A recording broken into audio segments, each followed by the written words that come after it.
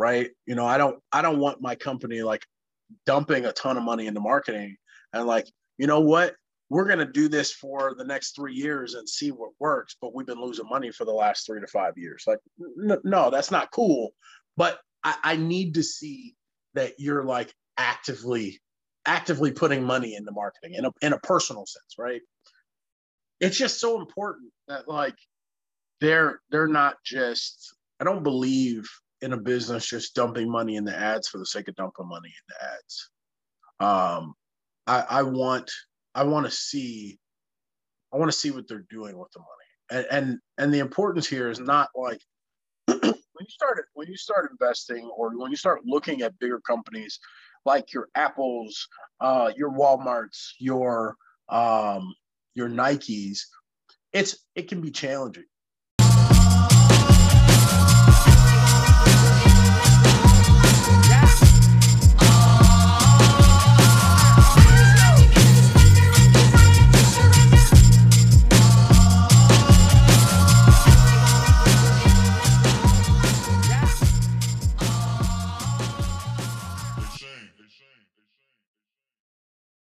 The Blacksmiths Capital Research website, newsletter, and related social media posts, content, and podcasts are provided for general informational purposes only and do not constitute accounting, legal, tax, or other professional advice.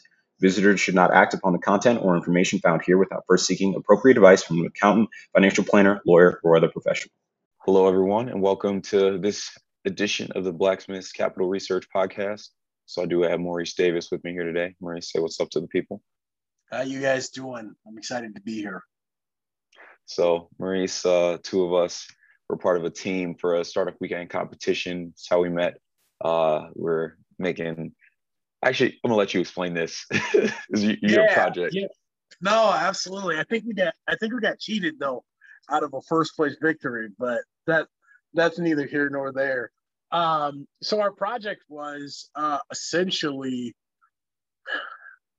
So what I wanted and what we built were two different things, right? And so what I wanted is an AI solution for children's books and essentially lowering the cost of illustrations for the writers without the artistic talent to go out and do the illustrations themselves.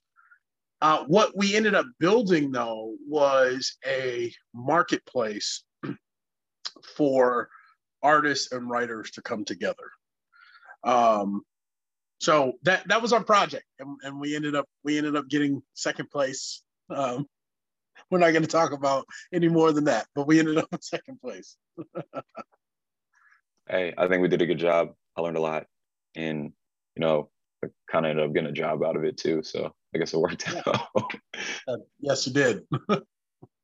Are you doing the next one for EdTech, you think?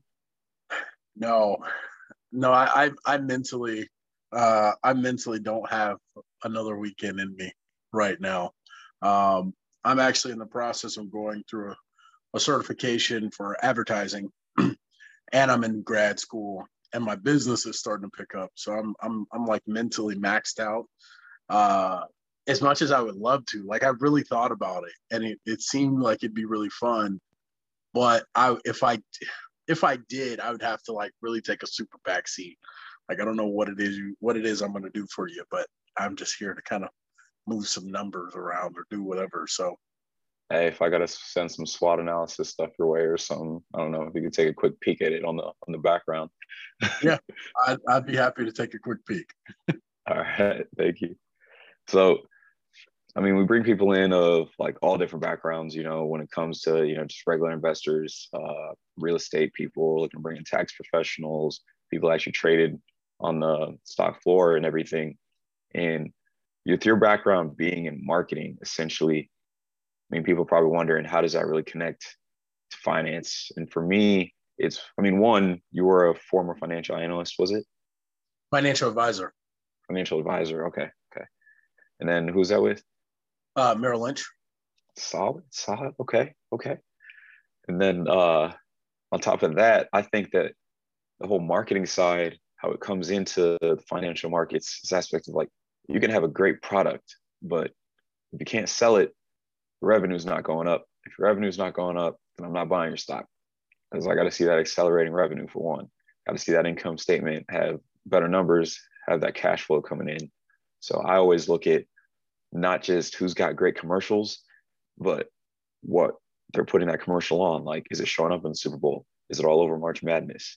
Am I seeing it in like different demographics as well, different shows from all different backgrounds? And I'm also seeing it across all different ages. Because if I'm seeing all those different things, then it's okay. I think this company might have something. It's like you might not be, everyone's cup of tea, but at the end of the day, if you got ads on all these different services, you're at least going to pick up. Because that whole I think of advertising and marketing as like propaganda in a sense. It's like you're trying to control people's thoughts and actions.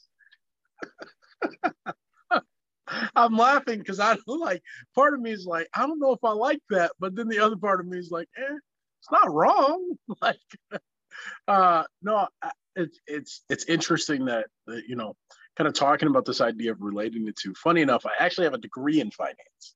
Like, that's really where my background started, was finance.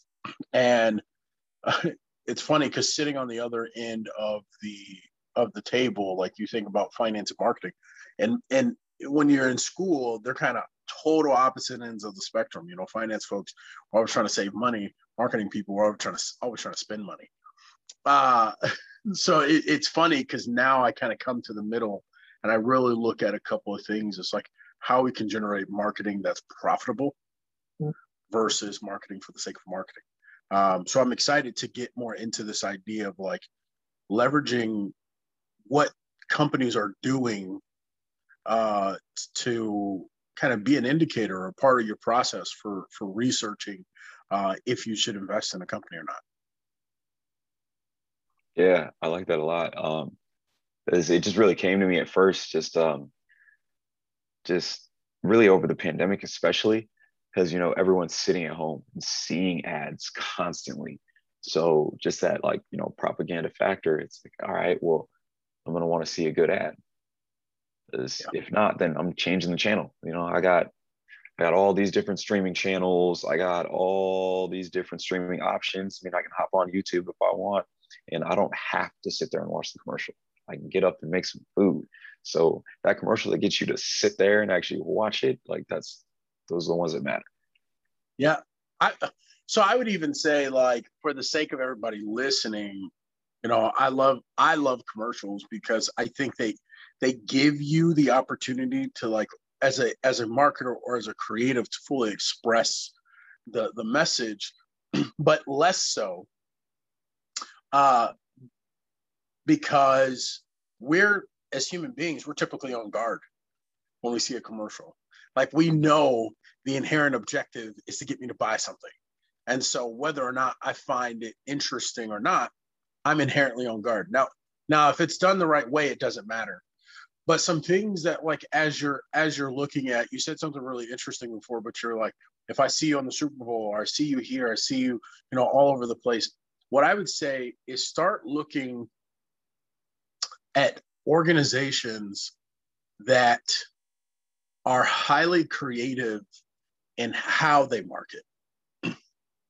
So when we think about traditional commercials, we think about that 30-second spot that pops up on YouTube. We think about whatever pops up on Facebook. We think about, even those advertisements that pop up, whether they be like banner ads or whatever have you. We think about those things. But like the ones that are really killing it and crushing it are the ones that like pop up in people's TikToks and no one says anything about the product. It just pops up and they're kind of doing their thing and then they move on. Right? Mm-hmm. Those are the companies that like get it in the sense of like, I just got to put this thing in front of you in the place where I know you're going to show up enough times and eventually you will buy it. Exactly. Yeah. And like, I feel like that's starting to play into technology, a lot of like some like eye tracking studies that people do as well, of like, yeah, if I just, that's what I mean with that propaganda aspect too, as well. Cause it's like silent in a way, of just like, oh, there's this person I'm going to watch on YouTube all the time. And every time I watch their video, they have this same thing in their room. maybe it's in a different spot. And like I've seen some videos where people will like track like, okay, like it was in this spot in their room this time. Now it's over here. Now it's over here. Now it's over here. And like that takes on a life of its own as well. And then next thing you know, just everyone's buying it, everyone's talking about it. Yeah, I mean, I think especially as the age of the influencer steadily evolves and steadily grows, I think when we first started thinking about this idea of like, okay, commercials are challenging because there are studies that say, you know, we see anywhere from 2 to 7,000 ads a day, you know, depending on the study, depending on the person. And so it's a huge range, right? But when we're actively like going somewhere to enjoy a piece of content, we are more susceptible to learning about, we're more susceptible to the message.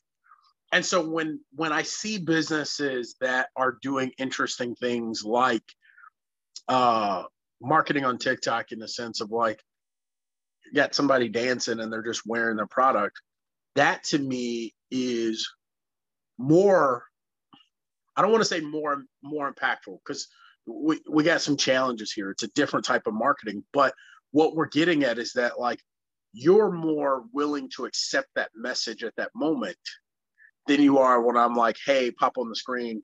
Here's my new drink. You can't see it, but I'm holding an imaginary drink, buy my stuff.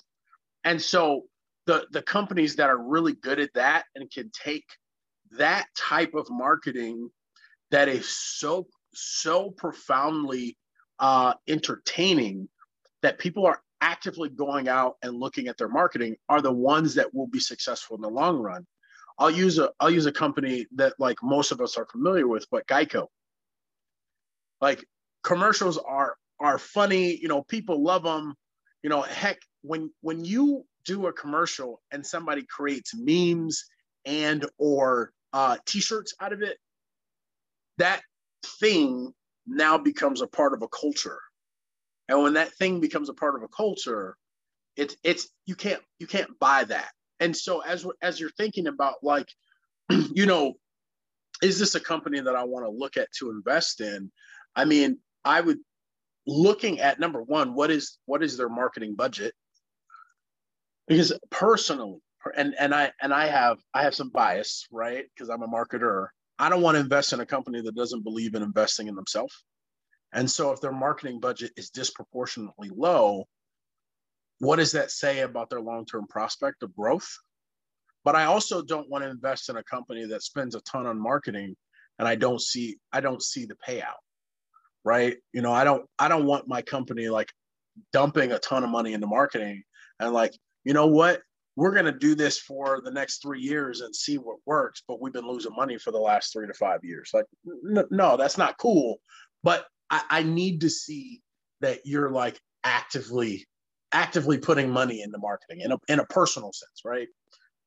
It's just so important that like they're not just, I don't believe in a business just dumping money in the ads for the sake of dumping money in the ads. I want to see what they're doing with the money. And the importance here is not like when you start investing or when you start looking at bigger companies like your Apples, your Walmarts, your Nikes, it can be challenging. You know, some of their marketing is brand specific, and they know that like the horizon on that is like, I invest, you know, $1,000 into a kid from the age of 12 into 16 per kid, right? Knowing that over the lifetime they're worth $5,000. Those are challenging, but when you're looking at it, you know, I would say proportionately, if I'm spending more money in marketing, I should be seeing overall growth in my revenue. But then also like, are they keeping up with the adjustments that are coming? If you look back at companies that were proactive about getting on TikTok, and I can't say this for sure, right? You know, proactively getting on TikTok and proactively adjusting to what TikTok was about, I would almost say that the majority of them saw growth in sales on TikTok. You know, same thing with like these other platforms, like businesses that jumped on Clubhouse at the very beginning. I would say that they saw some sort of growth, whether that was in audience growth, which, you know, we can measure and say that that has value, or direct revenue growth. But it's that innovativeness to be able to jump into some of the new marketing or the adjustments to consumers' beliefs and what they want to be engaged in, and then be able to like, all right, we're going to roll with this. That I think is more profound than anything else. Yeah, I love that line of thinking, especially when it comes to taking advantage of these different mediums before anyone else, because I feel like it gives people that like thought process of, oh, okay, like they're cool, like they knew. It's like just like we did, like this is something to get into. And then, yeah, I think we definitely have seen some companies that have come up off of this, especially when, I mean, if you look at just what YouTube has done for certain companies, like you can just tell, like this whole influencer thing and this ad thing is huge. I mean, I don't know if you saw Google's last earnings, but it just blew it out of the water. I think it was like almost $20 per share in earnings or something. People were like, oh man, that's so unexpected. Whereas I was sitting here like, should have been expected. I mean, all these YouTube stars popping up. We got all these kids sitting at home from school. What else are they going to do? Watch these vlogs and things like that, like all the time. All this ad spend coming on there. All these new people doing podcasts and doing ads on the podcast. So YouTube was just raking it in for Google, and then YouTube TV on top of that. So yeah, it's just like watching these verticals these companies are creating is just honestly just unbelievable. Yeah, it is interesting watching as things change. And as far as like, you know, Google's earnings, they're just such a baffling company in general, right? You know, when you think about like, they're like the gateway to the internet. Exactly, yeah. And as scary as that sounds, to think about one company dominates the internet, and let's be more specific, specifically in the United States, right? You know, and that's trying to remove some of my bias, my availability bias. Is like Google is the dominant player. I know in other countries they're not, right? They still have some market share in other countries, but not to the degree in which they're here in the United States. I think the United States, they own like 98% of search here in the US. It's something ridiculous. It's in the 90s. It might not be 98%, right? So it's like, when you think about things like that, it's like, well, that's hard to beat. You know, anything that Google wants to do, you know, within inside the confines of like fair trade, and FTC regulations, like they have access to just about every customer that they would want. And not only in the sense of like your Google, but like we spend so much time like on our phones, and most of our phones are connected to Google in some way, shape, or form. And so they can reach you on your cell phone. They can, you know, if you have a Google Home, they can reach you at home. And it's like they can reach out and touch you whenever they want, which is scary in itself, but like so amazing when you think about it in a marketing sense, just how much richness of information they have. Like if they really wanted to know who Maurice Davis was, some analyst somewhere could pull up enough of my internet search history and compile an image of who I am and what I like and what I don't like and what I'm likely to buy. And it probably wouldn't take him much time because, you know, he's got access to just about everything. Mm-hmm. And I go ahead. Oh no, I was going to say, and with all the algorithms they have as well, like they already have a lot of this infrastructure put together. Like, you know how when people are like, oh, I was just talking about this thing, now it's popping up all over my feed. And I was having this conversation with someone last week, and I was like, well, a tricky thing about that though is they don't necessarily even have to be listening to you. It's more that we sit here and we're just like, oh, I was just talking about this with someone and now it's on my Facebook feed as an ad. And it's like, well, Facebook, Google, all of these things are connected. It's like, did you happen to go to the website for that company earlier today, the day before? And the person answered yes. And I was like, oh, and now it's on your Facebook feed. They're like, yeah. And I was like, that's because they sell data to each other. Then on top of that as well, you have the other aspect of if you just to do the Google search, or just because of the fact that, we all think we're super unique, but we all fit into like certain archetypes and subsets. And as you just like hang out with the same people or hang out in that little tribe, and as your social media tribe just like really comes together, you start to follow the same types of people, which helps aggregate that archetype for you even more and helps fit that bill for you a little more. So it's like, you don't necessarily even have to be listened to. You've already made yourself, into a certain mold that they might not, every ad might not resonate with you out of that archetype, but enough of them will. Well, so here, like, absolutely. The thing that gets me about the, like, I was just talking about this to someone and now it's showing up, is like, we can even peel that back a little bit and be a little less ominous in the sense that they sell data to one another. But like, if you spend a little time in the Facebook ad platform, that, like, number one, I can put a piece of code on my website that just automatically says, if you come to this website, you do these actions, I'm going to show you this ad. And whether or not it's the exact thing that you were looking at, like, I know that if, we even think about, like you said, Googling, but like, let's say I'm like, I'm looking for a new computer. And I say, you know what? I want a computer that does video editing. Well, 9 times out of 10, I'm going to go best computers for video editing. And then I'm probably going to read a couple blogs, a couple articles or something.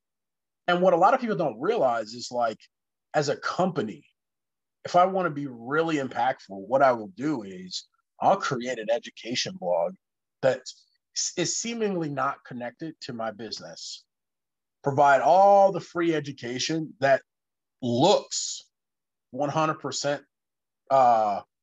unbiased towards a business or towards a company.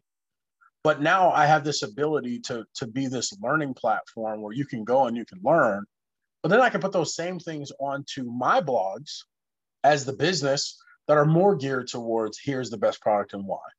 And in either case, no matter which one you land on, I've just tagged you and said, you have interest in this. So now that you've read either blog, I'm going to show you the product that I believe would be best. So we're not, even in the sense of, like, well, I was just talking about this. Well, you probably have done something to indicate that you would have some interest in this in the future. And it doesn't take much for you to be triggered and to be added into, like, Google's intent audiences, where they're like, you do a couple of Google searches on something, they're like, okay, this person may, now may be interested in this. And after that, it's kind of a wrap. Once you're in one of those, don't let you watch a YouTube video on something and like you said, click a link to a website, because now we're back to, I'm seeing this everywhere on my website. But I think, the companies that do that really well are the ones that you don't feel creepy about. If you're like, oh, this is creepy, that means you're probably not doing it to the degree that it needs to be done. Yeah, 100%. I feel you on that end. And it's like, the other part of where people are just like consistent, like, okay, well, I mean, they have to be listening to me. Like, everyone's spying on me. And it's like, well, you have the option to not use the cookies if you like. But the other thing that sucks is that if you turn off all of your cookies, if you turn off all of these other settings, the internet slows down for you. And now you're in that conundrum of, oh, it's going to be harder for me to find what I need. Have to do those more granular searches by yourself. So it's really just puts you in that box of, it's like, do I really want the efficiency and speed? Or do I want to take all of this time to find exactly what I need? Yeah. Look, I'm the person that's like, I love that Google serves me up content that fits what I'm looking for. I get with marketing and market blogs and advertising content, and I love that stuff. I want that. Like, whereas somebody else, that doesn't fit you. And it's hard to find information on a fresh like I've never logged into Google before. It's fresh. And to see the difference between like someone else's Google search and my Google search, and like, yo, even changing, like, yes, Google does the keyword component, but it also looks at user intent and looks at user history. And so if I type in something about an acronym, it's going to be more likely to serve me up a marketing acronym than someone else. And I like that. Like you said, efficiency component. I enjoy not having to explain to Google that, hey, Google, about 70% of the time when I'm here and I'm asking questions, they're marketing related, but not necessarily marketing related from a general business owner standpoint, but from a marketer standpoint of, I need some deeper understanding than the 5 tips to grow your Instagram with 1 post a day articles that you might serve up to a business owner, that this is all they care about. Yeah. And like what I've done as well to like get around it, I completely feel you on like wanting it in certain aspects. It's like I use a browser called Brave where I can automatically, on Facebook or Twitter, make it so that I don't see ads when I'm on there. So for me, it's like, it's not as much of an issue. I can choose if I want to see them or not. But one thing I like to do on my social medias is, so, people are worried about their follower counts and stuff. It's like, I don't care at all. I think I follow like twice as many people on Instagram and like Twitter that follow me. And like the big reason for that is like I follow all of these accounts that I'm interested in the computer space, finance space, and just like celebrities that I really look up to, or like see like them posting information that I'm really interested in, or that they're getting sponsorships out of like certain companies that I think may be viable. So it's like, all right, if I follow all of these people, then I pretty much get the information I need automatically right there. And I see less of, all the other crap that, I don't want to see all the time. But another thing I'm careful of as well, to not really get in that echo chamber type aspect, is following like sources that I don't really agree with, so that I at least get some breakup in that monotony and I do see some different sources and some different angles, because you do really miss a lot of things if you only follow the things that you absolutely like. Yeah, there are times that it's not a benefit. When I look back and I'm like, I don't get a lot of world news on my on any of my stuff, because I don't really spend a lot of time in world news. And when it is world news related, it's typically marketing related, right? And so like, because of that, I have to be proactive about going out and seeking out world news when I believe that it's essential for whatever I'm doing. So there are drawbacks, right? So I think with anything, with marketing, especially, us marketers want to take full advantage of like capturing customers' attention. And as much as we may love Google, realizing that things like Google, Facebook, Instagram, most of those are driven by 2 departments, 2 or 3 depending on the business. One is finance.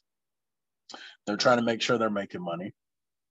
The other is product development, right? They're like, okay, we need to make these products in order to get more money and more customers. And then the last one is marketing. like, like marketers usually have a big say in what's going on in the company. I mean, you think about most companies, one of their earlier hires is a chief marketing officer. when they're growing their business, like startup wise.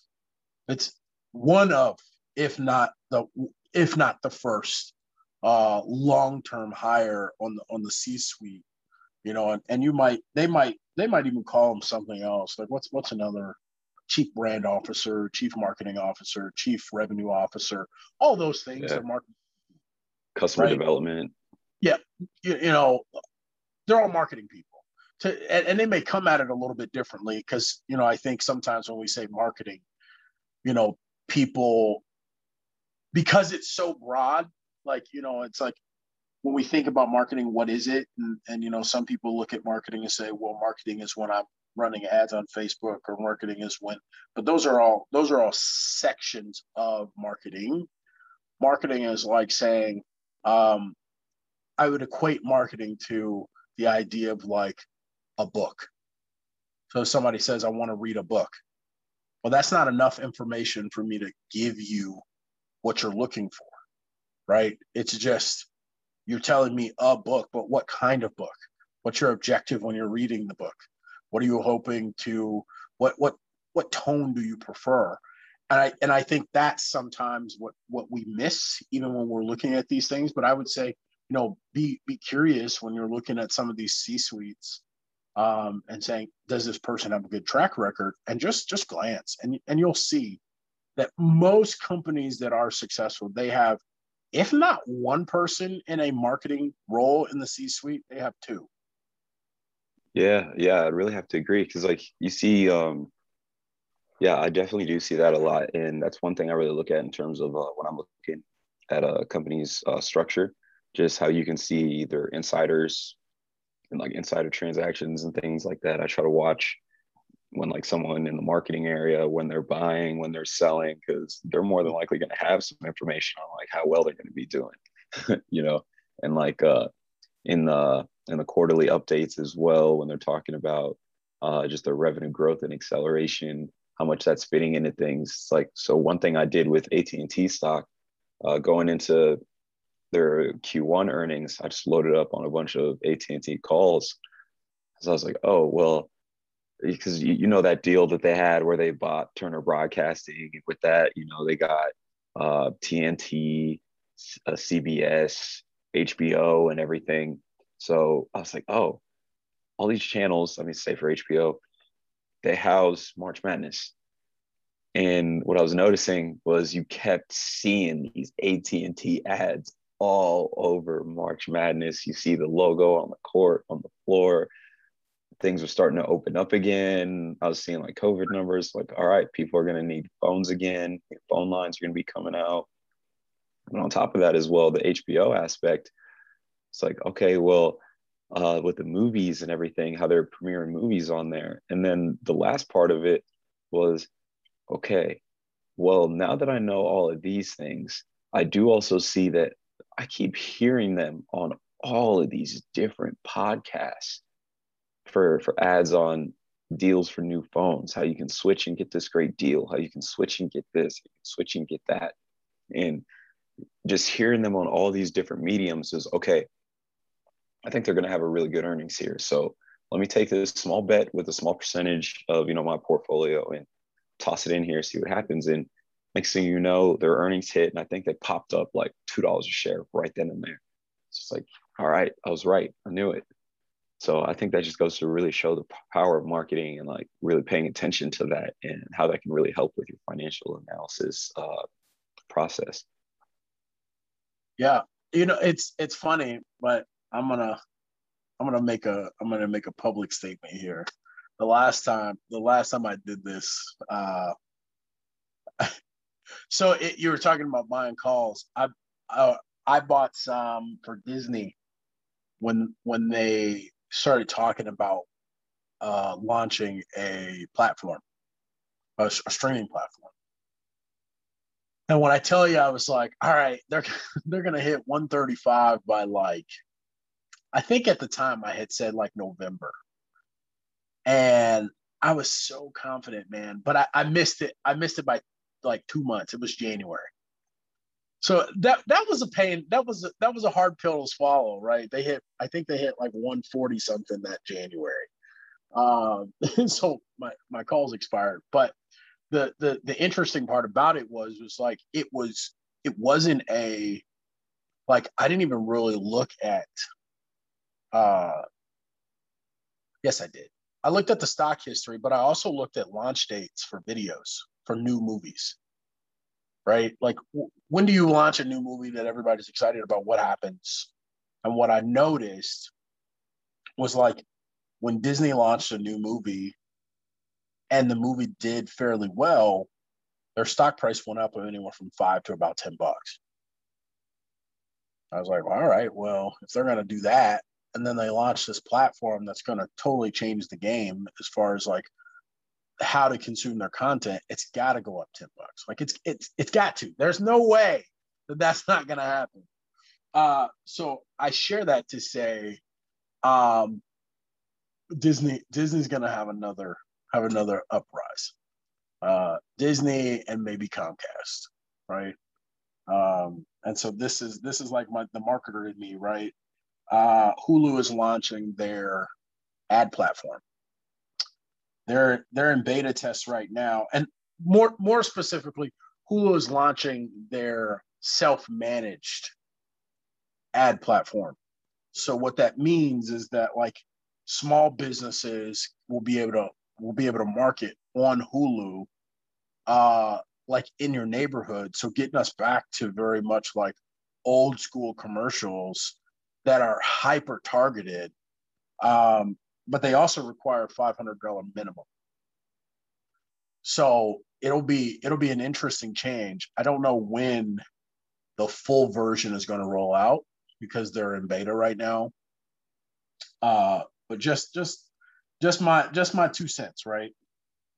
Mm-hmm. Yeah, I really like that. And then like in closing, if there's like, you're past as a financial advisor and then stuff you kind of saw, how the market's, really running up right now. And I just see so many people hopping in and, just buying things left and right and really getting caught up in whatever's trending on social media and like buying this and that. Is there any advice you'd have for anyone that's, to make sure they stay a little wary and do a little bit more of their own due diligence before just buying anything based off of word of mouth? Yeah, I would say that is the word. That is the advice. It's like, if a friend or family member is telling you about buying something, I'm not saying don't, right? It's there's something to be said about um there's something to be said about mass attention on something because my opinion on the market, right? And this is the opinion of Maurice Davis, not any financial institution or anything like that, is that the market doesn't tell you what a company is worth. It tells you what people are willing to pay. And so with that, if there's more attention, we can get back to like basic economics, is that people want it more, so it goes up in price, right? So like if everybody and their mother is either talking about it or using it, that may be a good indicator that this could be a good product to really look at long term, to see what the prospects look like. But also, it's like you may just step back and ask yourself, what's the use of this thing? And I think sometimes we get stuck on like, well, I buy stocks. That's how I invest in the stock market, or that's how I gain from the stock market. But sometimes you can hedge against it and say like, you know what, everybody thinks this is a great product. I'm gonna hold off and say that it's not, and try to capture on the downside, right? It's like be creative and be thoughtful in what you're doing, and don't get stuck in the rush of like the excitement of I can buy some stock and it's like be thoughtful is the long and short. It's just be thoughtful. Yeah, yeah, I'd really have to agree. 'Cause, yeah, that's just one thing that always just scares me of like when everyone just starts jumping into stuff. It's like, all right, like we can't just act like anything and everything's gonna always go up. At some point, the rug's gonna get pulled. So my whole rule of thumb is always like when it's starting to trend on Twitter, it might be too late. So you really got to find the order flow of the big money early if you can to really tell. Because another thing that people miss out on is thinking of, oh, there's all these people buying calls in it. Okay, but for every call sold, I mean, for every call bought, there's a call sold. So for everyone betting it goes up, that's someone else betting that it goes down. So you got to really check those levels as well. And yeah, can't just fall into that trap of high open interest, high volume. Because yeah, again, that rug can always get pulled, and big money's got a lot more firepower than retail does. Yeah, absolutely. Well, when retail is doing their own thing. Now, when you're on Reddit forums, when you're on Reddit forums and pulling all of retail together to make a buying decision, it looks different. But for the standard or for what we usually do, as much as you personally may feel like my 100 shares is a big deal, it's not even a blip. And so, yeah, just be mindful, be wary, use the tools that you have available.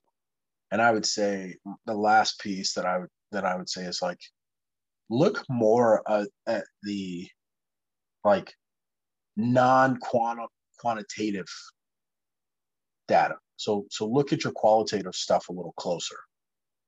The teams, the management transition, like management turnover, like those type of things. Even if you can't see how long somebody's been in a position for whatever reason, you can look back on a couple statements and say, you know what, every 2 years, this person, they're shuffling out marketing people or they're shuffling out the CEO.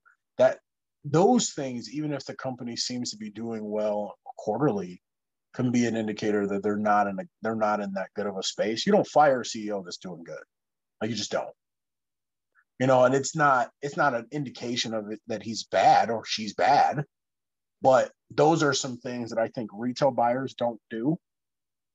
And it can be challenging to have that foresight. But to me, those things are super important. And in the past, I've made that mistake and not looked at it, and I've regretted it every single time. Yeah. I just want to thank you so much, not only for taking out the time, but for also just giving those wise words. And yeah, I just want to give you opportunity to talk a little bit about your business real quick, because yeah, this podcast is not just about promoting the financial aspect. We're just making sure we raise up the profiles of those coming on here. And I really love what you're doing in the marketing space. And I think you can do a lot for not only the corridor, but around the state and around the country as well. Yeah. So I would say I'm a chief marketing officer on demand. So what I do is I help small businesses compete with bigger businesses in the sense of there's so much going on in marketing all the time that it's challenging for individual business owners to be able to do the things necessary, like creating marketing strategies in order for their marketing to be really impactful. But also, most small businesses can't afford to pay 120K a year to have someone sit around and draw up marketing strategy. And so that's where I come in, is I kind of sit in that middle space where I can help you set that marketing strategy, help you do some execution, make sure that we're hiring the right people, those type of things, without you paying for a full-time CMO. So that's my business in a nutshell. Again, I do some implementation of ads and things like that because those tend to be a lot of the requests of my clients. But where I really sit at is helping with the planning and evaluating of marketing. Yeah, thank you so much. And I'll be sure to include your links as well in the podcast description, get some more traffic to your stuff and also your videos, because I love seeing them on LinkedIn. It's like, yeah, in the last 2 months, I've become a bit of a LinkedIn fiend, just watching everything on there. It's just really cool seeing what everyone in the area, but also around the country and the world are doing in the creative space, but also just in their businesses. Yeah, absolutely, absolutely. I appreciate you. Yeah, I had a really great time. This was a fun conversation. yeah, appreciate you as well, and yeah, can't wait to work with you going forward. And yeah, anything you may need from me, let me know. And just hope that everything keeps going well for you. Yes, you too, sir. Yeah, thank you very much. Yep, thank you.